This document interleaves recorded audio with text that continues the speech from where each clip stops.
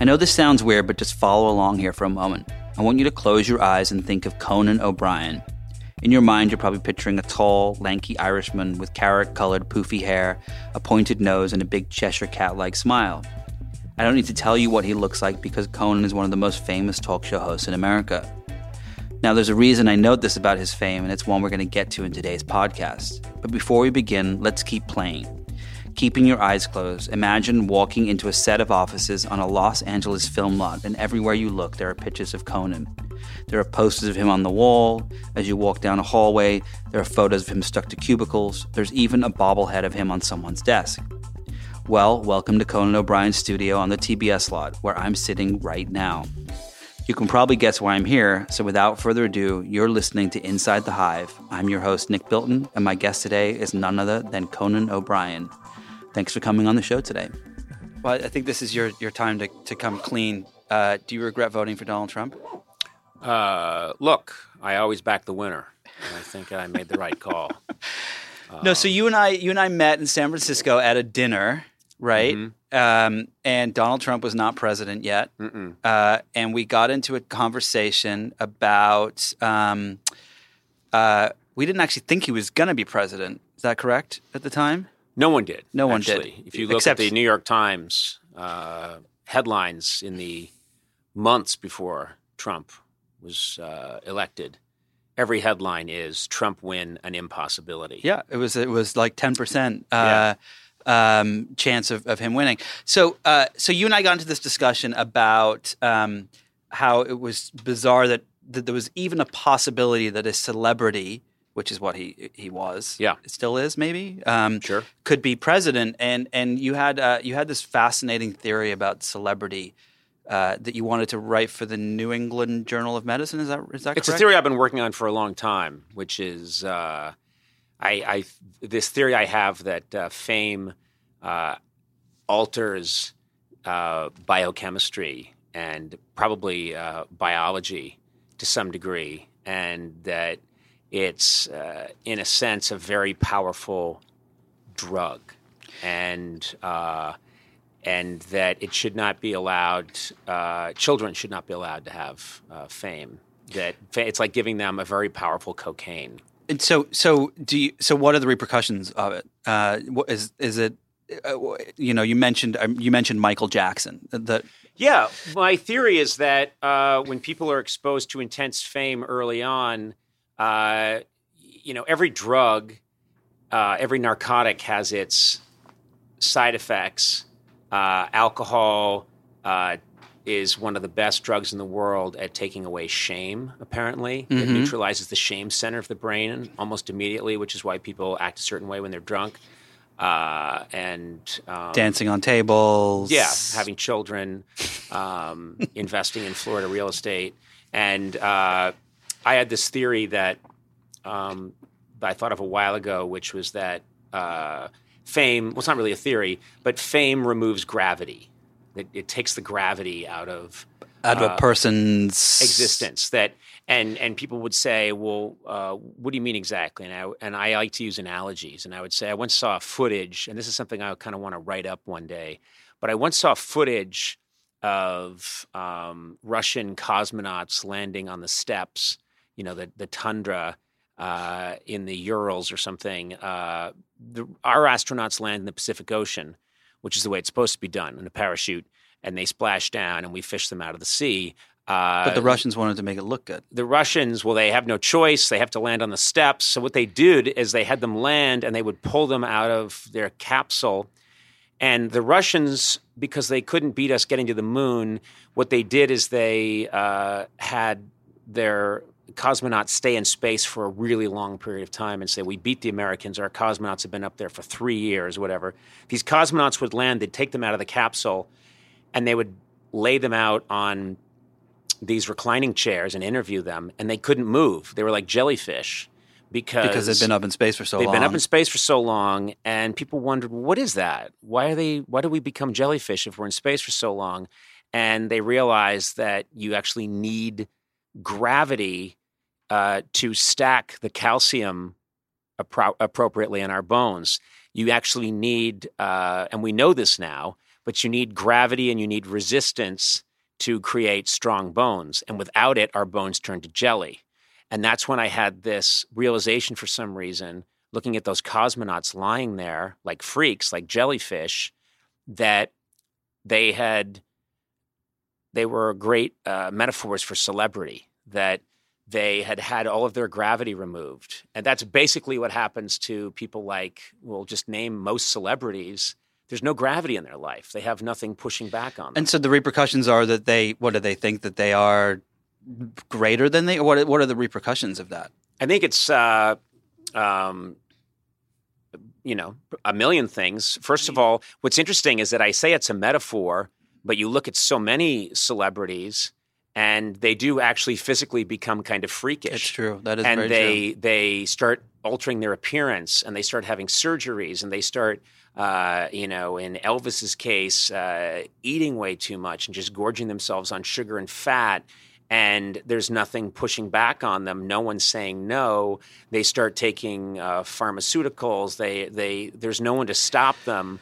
And so what happens is they actually sometimes start to really resemble freaks. The cosmonauts. Yeah. And so has this happened to you? Oh, God, no. I'm not famous enough. I have very wisely tempered my fame. I did that intentionally. I could have been a much bigger star. Well, you're pretty. I mean, there was a market research study that was done about celebrities, and I believe it was 74% of Americans recognize you. Right. I mean, that's pretty famous. They recognize me, but of 74%, I looked into that study. 64% violently dislike me. Now that's gravity.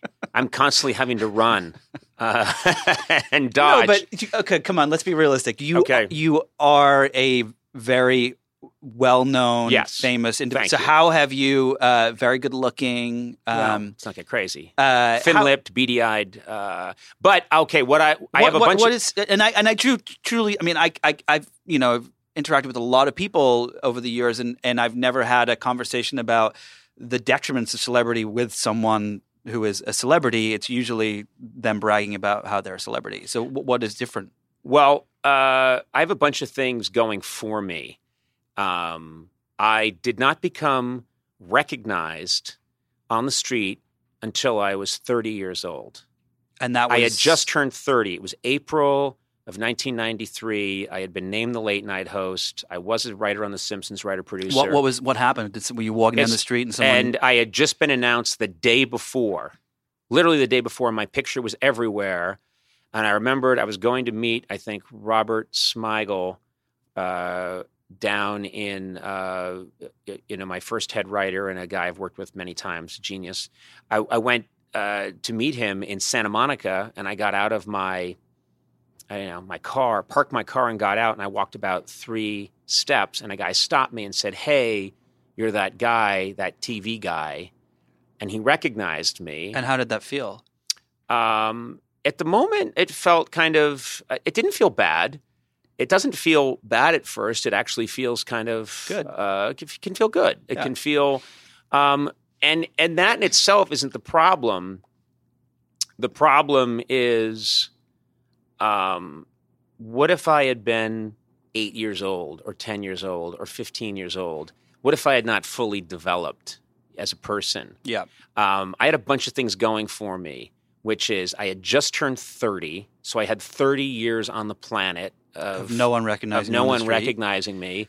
I also have really good parents who are strong Catholics, and so I was imbued with think of rebar inside a concrete wall. That's a good I just metaphor. had iron, steel, rebar in me of how to behave, how to treat other people. And I do think, and I knew who my friends were. And so I had a very strong sense of self. So all those things combined. But so if you went to the grocery store, do you go grocery shopping or let's say for the purposes of me looking like a regular Joe, yes, I go. Okay, so you go. No, I do go grocery shopping. No, so I'm sure 500 people recognize you while you're grocery shopping. Yes. Is it bother you? Is it exciting? What are It's no longer is it just like, oh, exciting God. because I stick out, meaning I'm Well, I'm you're 6'4", and I've got a Belgian pastry for hair, and there's no.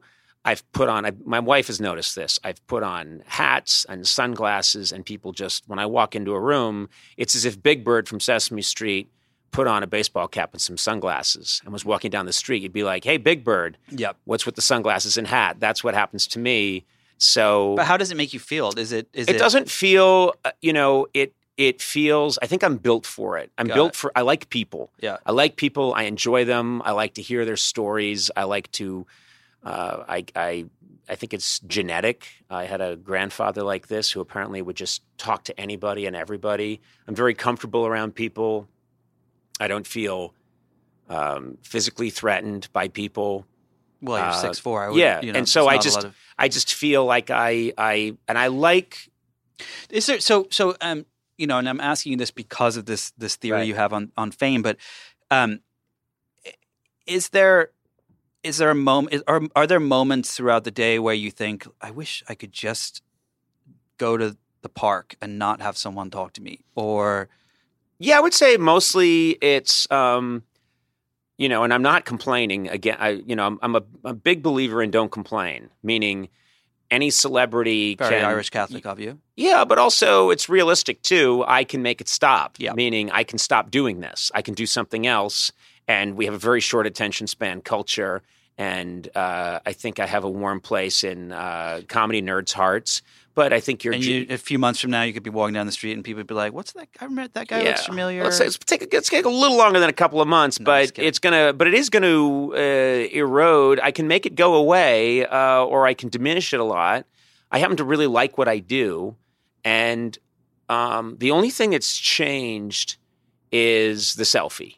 The selfie has changed everything. And you ask any person who's known, and the first thing they'll talk to you about is the selfie. Is how everyone comes up to you on the street and wants to take a selfie. They want a selfie, and then what happens is there's a phenomenon where people see you taking a selfie, and they may not even care about you that much, but they see other people getting something, and it's human nature to say, "Hey, that guy's giving away free gum. I don't even love gum, but it's free, and I'd like a stick." So what happens sometimes is there'll be a couple of people that are genuinely excited, and then you can see people that are like, yeah, why not?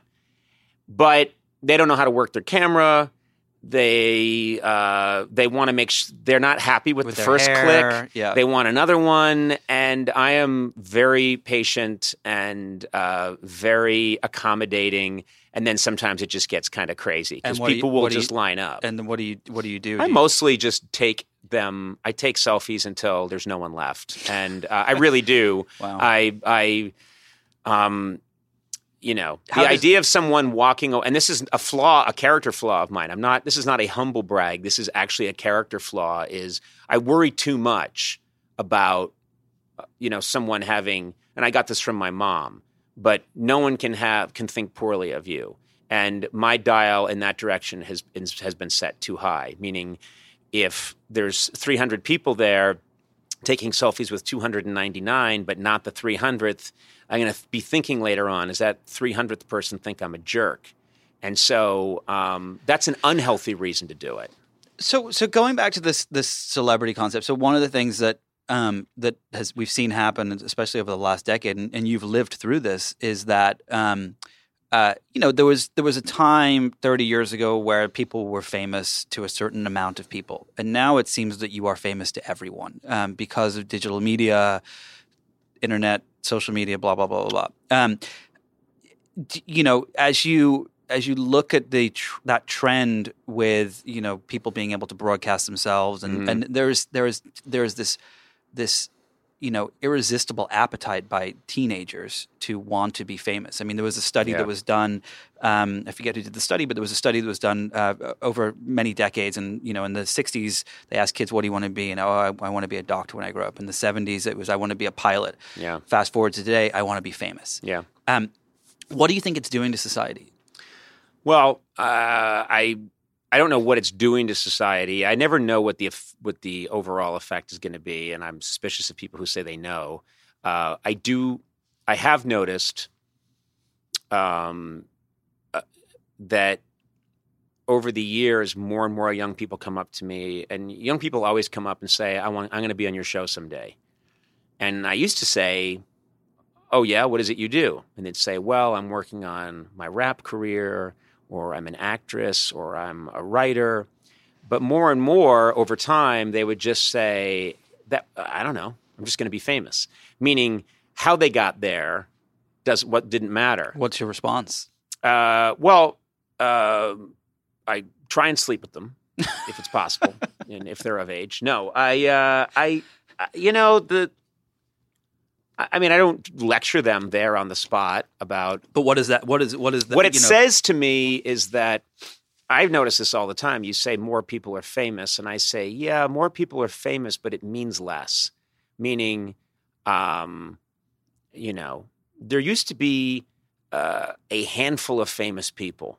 Literally, Clark Gable and about 7 other people were really famous in the 1930s. Clark Gable being the most famous, But it really did feel that way. Like and people in the 1930s. I remember Albert Brooks was talking to me once about this, and he in his Albert Brooks way, he said, in the 1930s, people said Clark Gable is the face of the 20th century, the most famous man. And then by 1960, who's thinking about Clark Gable? He's in the Misfits, and then he had a heart attack.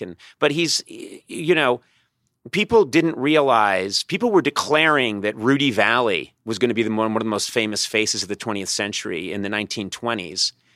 And they were not realizing that we were going to start churning out many more famous people than we would know what to do with. If you walk through a supermarket line now, I don't know who anybody is. I look at magazine covers, and they're all reality stars. And it's Joanne and Chad, talk about their recent breakup, or the stars of Flip Flop are at it again, and I don't know what they're talking about. And I'm not, I watch television. I'm trying to partake in the culture, but I don't know those shows. Yeah. And so now there's more famous people than ever before. But famous for being famous. Famous for being famous. You don't even know what it is they do. And it would be hard to say later on, your work, Khloe Kardashian, has really fallen off. I liked your early work better. I mean, who would say that, So you have 2 kids, right? Yeah. And how old are they now? They're 13 and 11. Do you let them use social media? Are they allowed to broadcast themselves? And No. We don't. I mean, we have a daughter who's allowed to, she's allowed to post. She's an artist. She likes to. She's very good at drawing, painting, and she's allowed to show what she's working on to her friends on Instagram, but she's not allowed to broadcast it to the world. And my theory and my wife's theory is kids should be kids for as long as possible. And does it worry you when you see this trend happening? I think what worries me is which would worry any parent is when you have kids. It's so funny, but the idea of their feelings being hurt is 1,000 times more painful to you than the notion that your own feelings would be hurt. Do you know what I mean? Yeah, Meaning, completely. I have a 2-year-old, and yeah.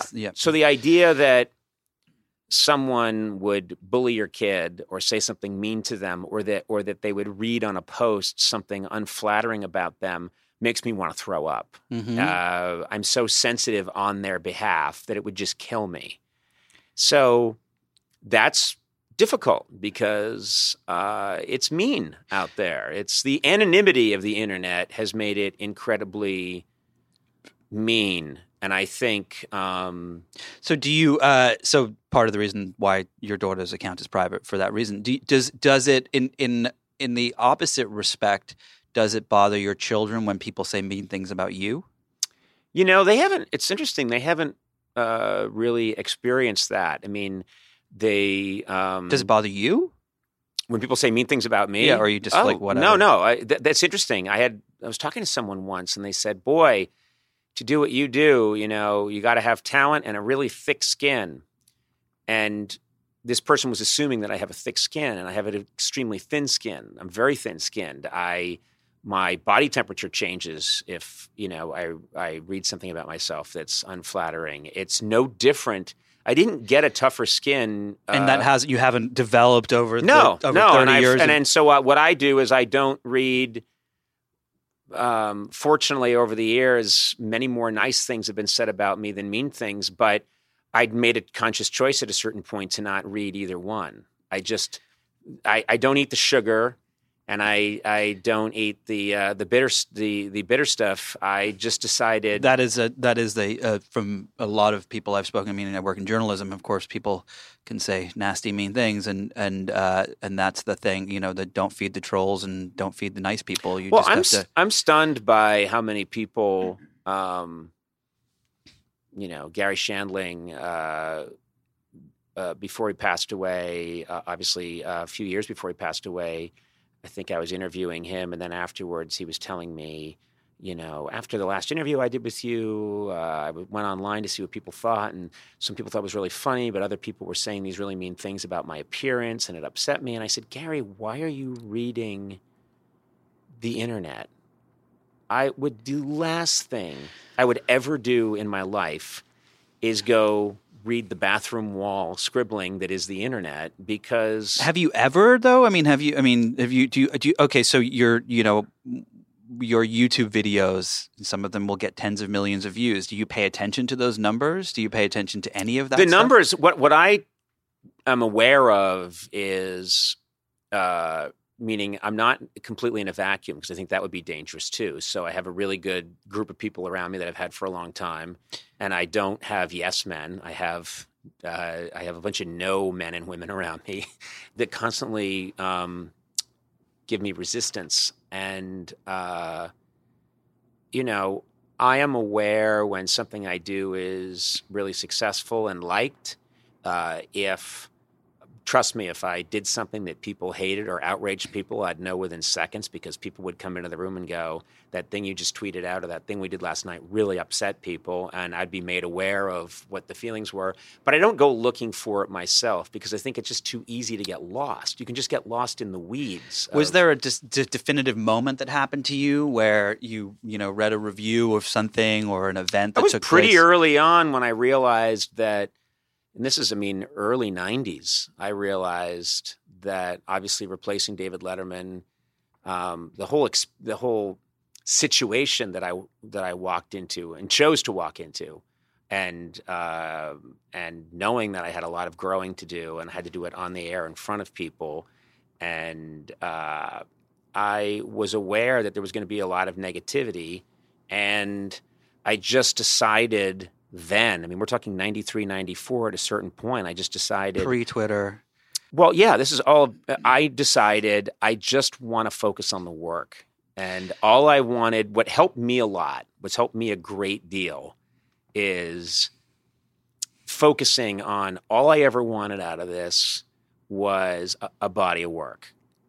That was my focus, and it's still my focus. Add to that body of work. But isn't I have friends that are critics for the New York Times and Washington Post and so on, and there's a purpose for what they do. Right. We may not like the things they do sometimes and the things they say, but it is to kind of to inform culture and so on and so forth. And I write books, and part of me wants to know what the critics think. Part of me doesn't, whether it's good or bad, but part of me wants to know so I can learn as an artist, if you will.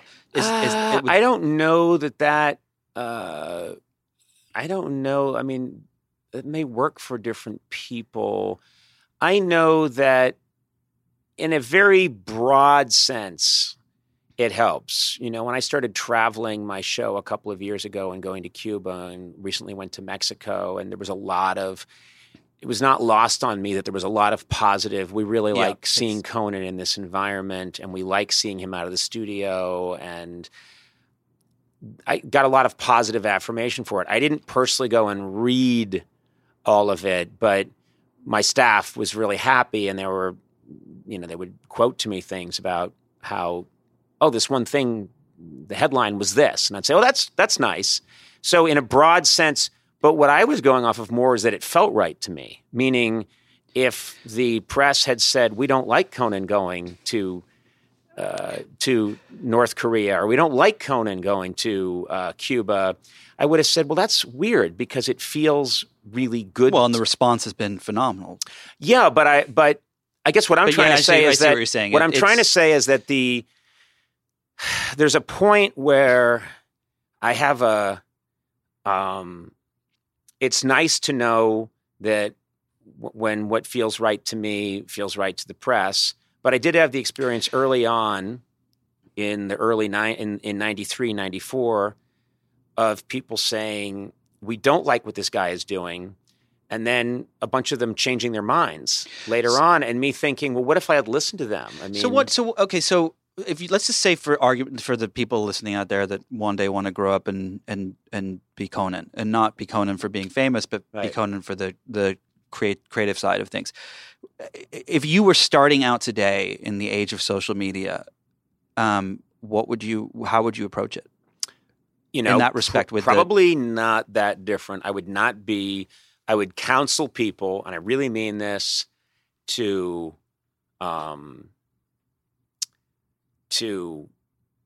develop develop your inner compass. Develop your inner compass. What do you want to do? How you want to do it?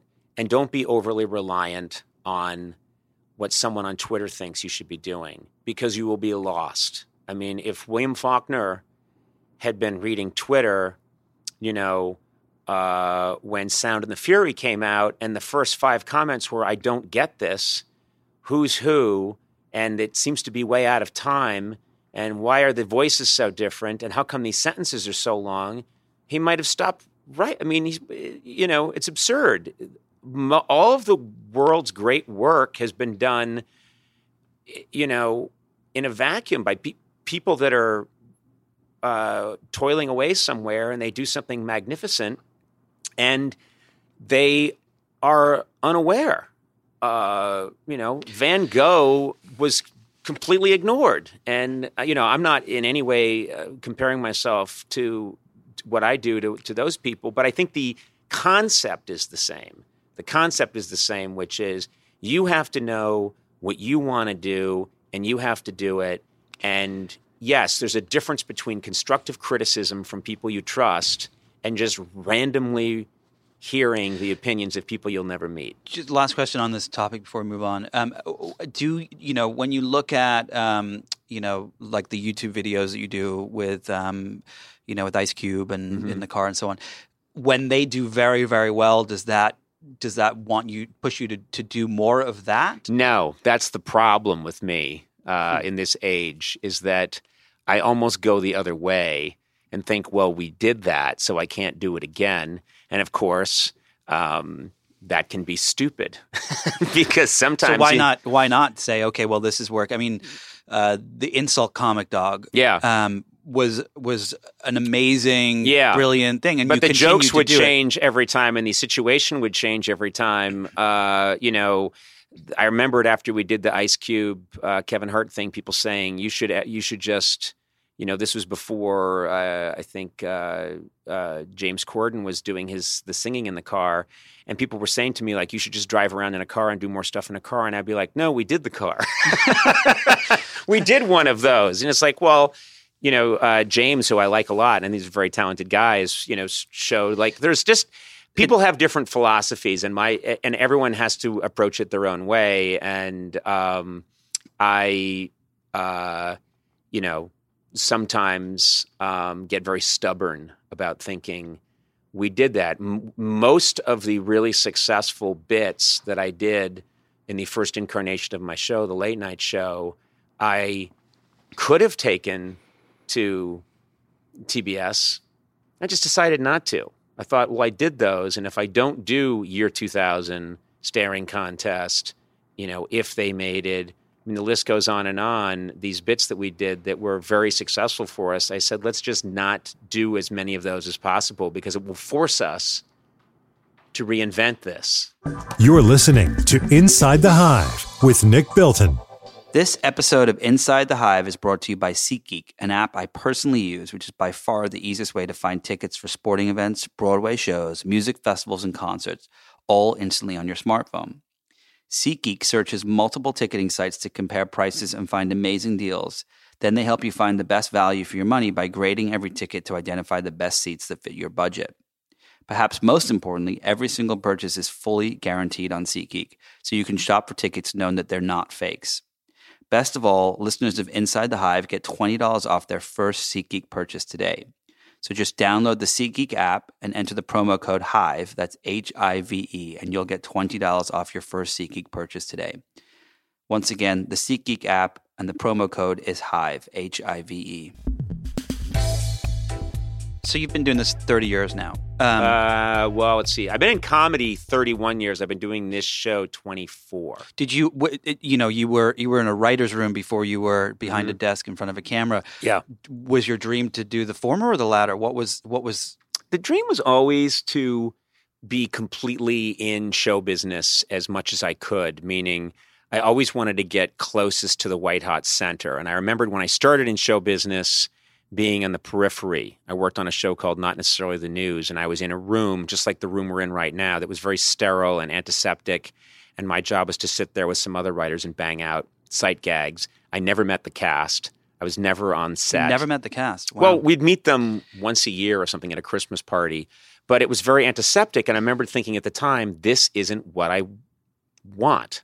If I'm going to be in show business, I want to really be in vaudeville. I really want to be in show business.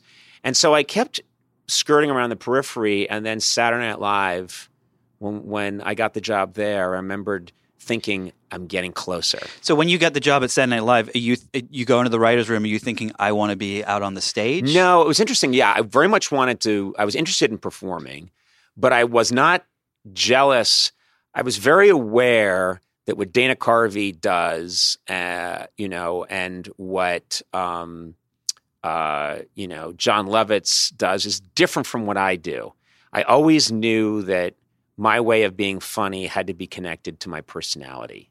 And so when I was at Saturday Night Live, one example was I was on the 8th floor doing Saturday Night Live, and down on the 6th floor in 6A, David Letterman was doing his show, and this is the 80s, and that was I had the Letterman fever. I mean, like all of us, I really thought that he, between sort of 1982 and the rest of the 80s, I think he kind of split the atom, and that was very exciting. And so I was working at Saturday Night Live, and much closer to what I wanted to be doing, because I was at Saturday Night Live. You're there one day and they put you in a room with Steve Martin and say, pitch your idea. Wow. And he's really there. Wow. And it's really Steve Martin, and he's listening to you. And is it terrifying? It's terrifying. But it's still terrifying. You're just having a dessert with him. But he almost ran me over once, so there's a whole separate story there. Oh, okay. Well, you probably deserved it. Yeah. But yeah, and at Saturday Night Live, you're running under the bleachers to fix the cue cards seconds before your sketch goes on, and the band's playing, and you're backstage. I was backstage holding a horse in a sketch with Tom Hanks. A real horse? Yeah, holding a real horse by the reins, and I'm waiting to do my line with Tom Hanks live in front of 10 million people, and Keith Richards comes up and starts talking to me because he's the musical guest, and he thinks that I'm the guy that owns the horse, and he's telling me horses are the ones that save civilization, and I can't. It's all so surreal, and I thought, damn, I'm almost at the very center. I'm kind of at the center, but still not quite. And then I got the chance to try the late night thing, and I'm not an insane person. I had a very healthy fear of how badly I could get hurt. And how badly it could all go. How badly you could get hurt in what respect? That your career would end? Yes, that I could go and be the famous disaster who took over for Letterman with no experience and become a trivia question. Okay, so your goal back then is to get to the White Hot Center. What happens when you get there? Are you satisfied? Do you want more? You want it to last. You want it to last. You want it to last. My goal for the first couple of years on late night, really for the first 5 years, was I need to survive. I need to survive, and I need this show to work, because if it doesn't, I'm the guy that failed, you know. And I so desperately want this thing to work that I would have, you know, I used to tell people, you could shoot me in the stomach with a .38 caliber revolver, and I will still, just as the music for my entrance is playing, and I will still go out and do this show. And I will keep doing this show, and I'll have surgeries in between shows, but I'm doing these shows, and they're going to get better and better, and it's going to work. But there's some fuel that is driving you. Is that is literally to entertain, to... I think it was, I really had this religious, I said, you know, I grew up very Catholic, and I had a religious belief that was challenged constantly that I could do this and that I should be doing it. And I cannot tell you where that comes from. It was just this idea that I had as a kid. I had this, you know, a friend recently found and sent it to me. I went to summer camp up in New Hampshire, Cragen Mountain Farm, and I was in cabin 1. And it was 1975, so I was 12 years old. And we all had to write a little scrapbook for our cabin. And some guy found it and sent my entry. And I just saw this a couple of weeks ago. What was the entry? My entry said, if I had to describe my cabin, I would say it's a lot like a late-night talk show. Wow. And how old were you then? 12. 12. And I'm talking about how... And we in the cabin at 12 years old, are you performing? Yes. I was always performing. Always performing. Always performing for my friends. And did you... did they get sick of it? Did you get sick of it? Was it just they all loved it? You know, on a Darwinian level, you know what your strength is. You're hyper aware as a child of what your strengths are and what your weaknesses are. And I was hyper aware, and I think every kid does this. Everyone does this. They run through their checklist. And some kids early on know, I am really good at sports. And then they like, you know what I'm really good at is baseball. And they hone in on that. Other kids know, I am really good at science. And how did you decipher what you were good at? It was process of elimination. There was a lot that I wasn't good at. Not a good athlete. Girls were not looking my way. I really liked girls, but they weren't that interested in me. But then I knew early on that I could make people laugh, that I could do that.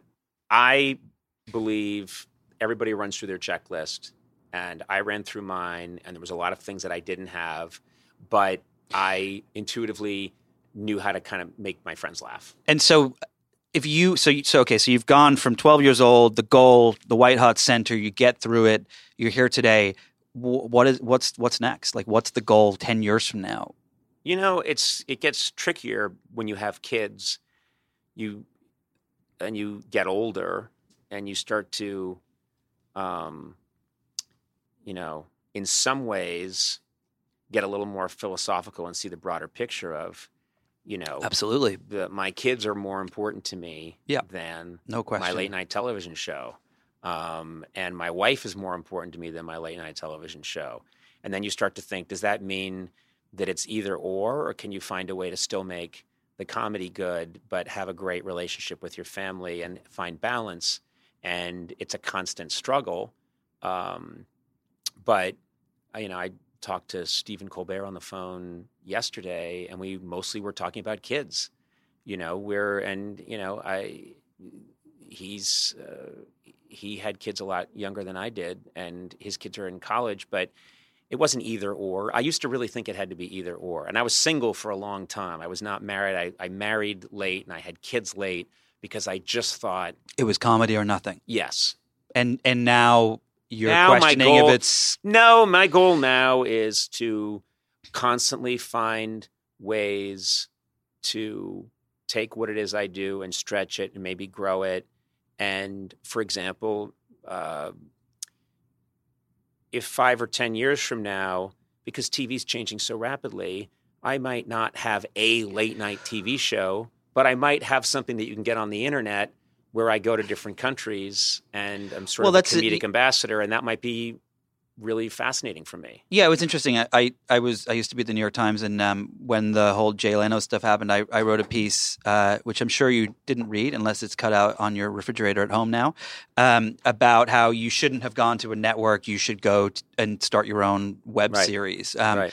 Bill O'Reilly, the guy from Fox who was on To Catch a Predator, he's just announced that he's going to do his own web show. Do you regret coming? I mean, of course you don't regret coming to TBS, but do you think that's eventually the way you'll end up? Is ConanO'Brien.com or? I think it's irrelevant. I think it doesn't matter at a certain point. I was really glad. I mean, I think a lot of people thought during the Jay Leno thing that I was going to go to Fox. That was the big. And I remember intentionally thinking, no, I'm not doing that again. Mm-hmm. What I loved about coming here was this is the closest thing to a hybrid, meaning I can have the show and have the platform, but also build the digital and in a way, and we have complete control over it and autonomy. And that has been the big revelation of this show, is being able to do both. I think the linear versus digital thing has got to go away, and you've got to realize that it's all one piece.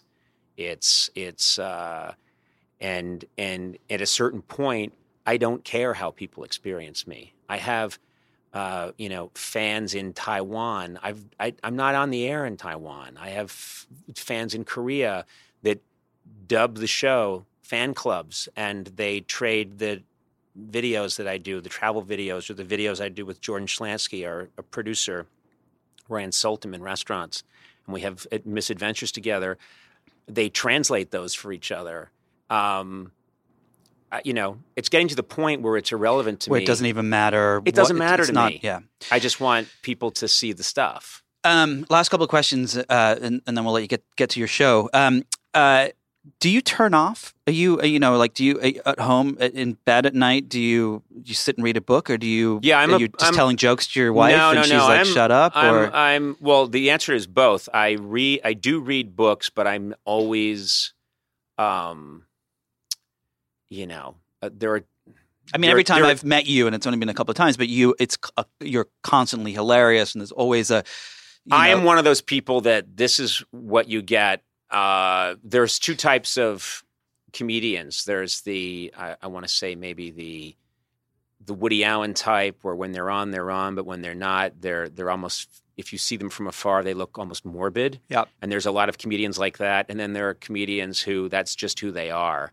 And I'm in the second group, meaning I could be on a bus, headed, to some small town, riding with a bunch of other people with my cardboard suitcase, and I'd be working the people on the bus. I don't think in an annoying way, but I'd be trying to find the commonality there. I'd be trying to joke around and make people laugh, and I enjoy it. I like it. So if you were to go back 20 years, mm-hmm. You had built some rapid time machine, mm-hmm. and you had an opportunity to sit down with Conan O'Brien 20 years ago and give him some advice, what would you say? I love that if I had a time machine. That's all you would do is talk to yourself. I know. I love that the assumption, and I think it's correct, is that I'd be such a narcissist that I wouldn't go back and try and save lives and end calamities. Or ruin Donald Trump's career. Right. I wouldn't do anything like that might save humanity. I would go back and have a sit down with myself. Well, it's the only way the time machine works. That's one of the caveats. I would tell myself the big lesson I've learned in my career: you really have nothing to lose. I shouldn't say you have nothing to lose. You have much less to lose than you think. And I was always so careful and mindful of not making a mistake, and so intense and worried about a misstep. And the perspective I've had since is that things go your way, things don't go your way. The sun shines, it rains. It has sometimes very little to do with you. And that's if you're working really hard all the time. So I would say, take chances, take more chances. I mean, I did take a lot of chances, but I would say, if anything, take more. You have, and I think that's something that people need to. I try to counsel young people, especially early on in your career, take some big swings, because you can, especially when you're young in your 20s and early 30s, you can recover from those. And you can, it's a cliche, you can learn from them. But it's true. It really is true. It's, might as well do it now. All right, so we can take the time machine and go and end Donald Trump's career. Should we do it? No, you can't meddle with history. His election was, willed by God, and it's the destiny of the American people. No, I'm not a believer in changing anything in history. You can't. He's what we've got now, and my God, he's. I don't even have to write monologues anymore. I'm sure they write themselves. Yeah. Well, thank you so much for taking the time to chat. Yeah, with this us. was really fun. Appreciate it. Thank you. No problem. Thanks to my guest, Conan O'Brien. If you enjoyed this conversation, be sure to listen and subscribe to other great episodes of Inside the Hive with Nick Bilton. You can find us on Apple Podcasts, Google Play, or anywhere you get your podcasts. And don't forget to leave a review while you're there, preferably a good one. Thanks to the folks at Digital Media for their production work, to my editors at Vanity Fair, and of course, thanks to our sponsor today, SeatGeek. Please support them the way you support this podcast. And I will see you next week with another amazing guest.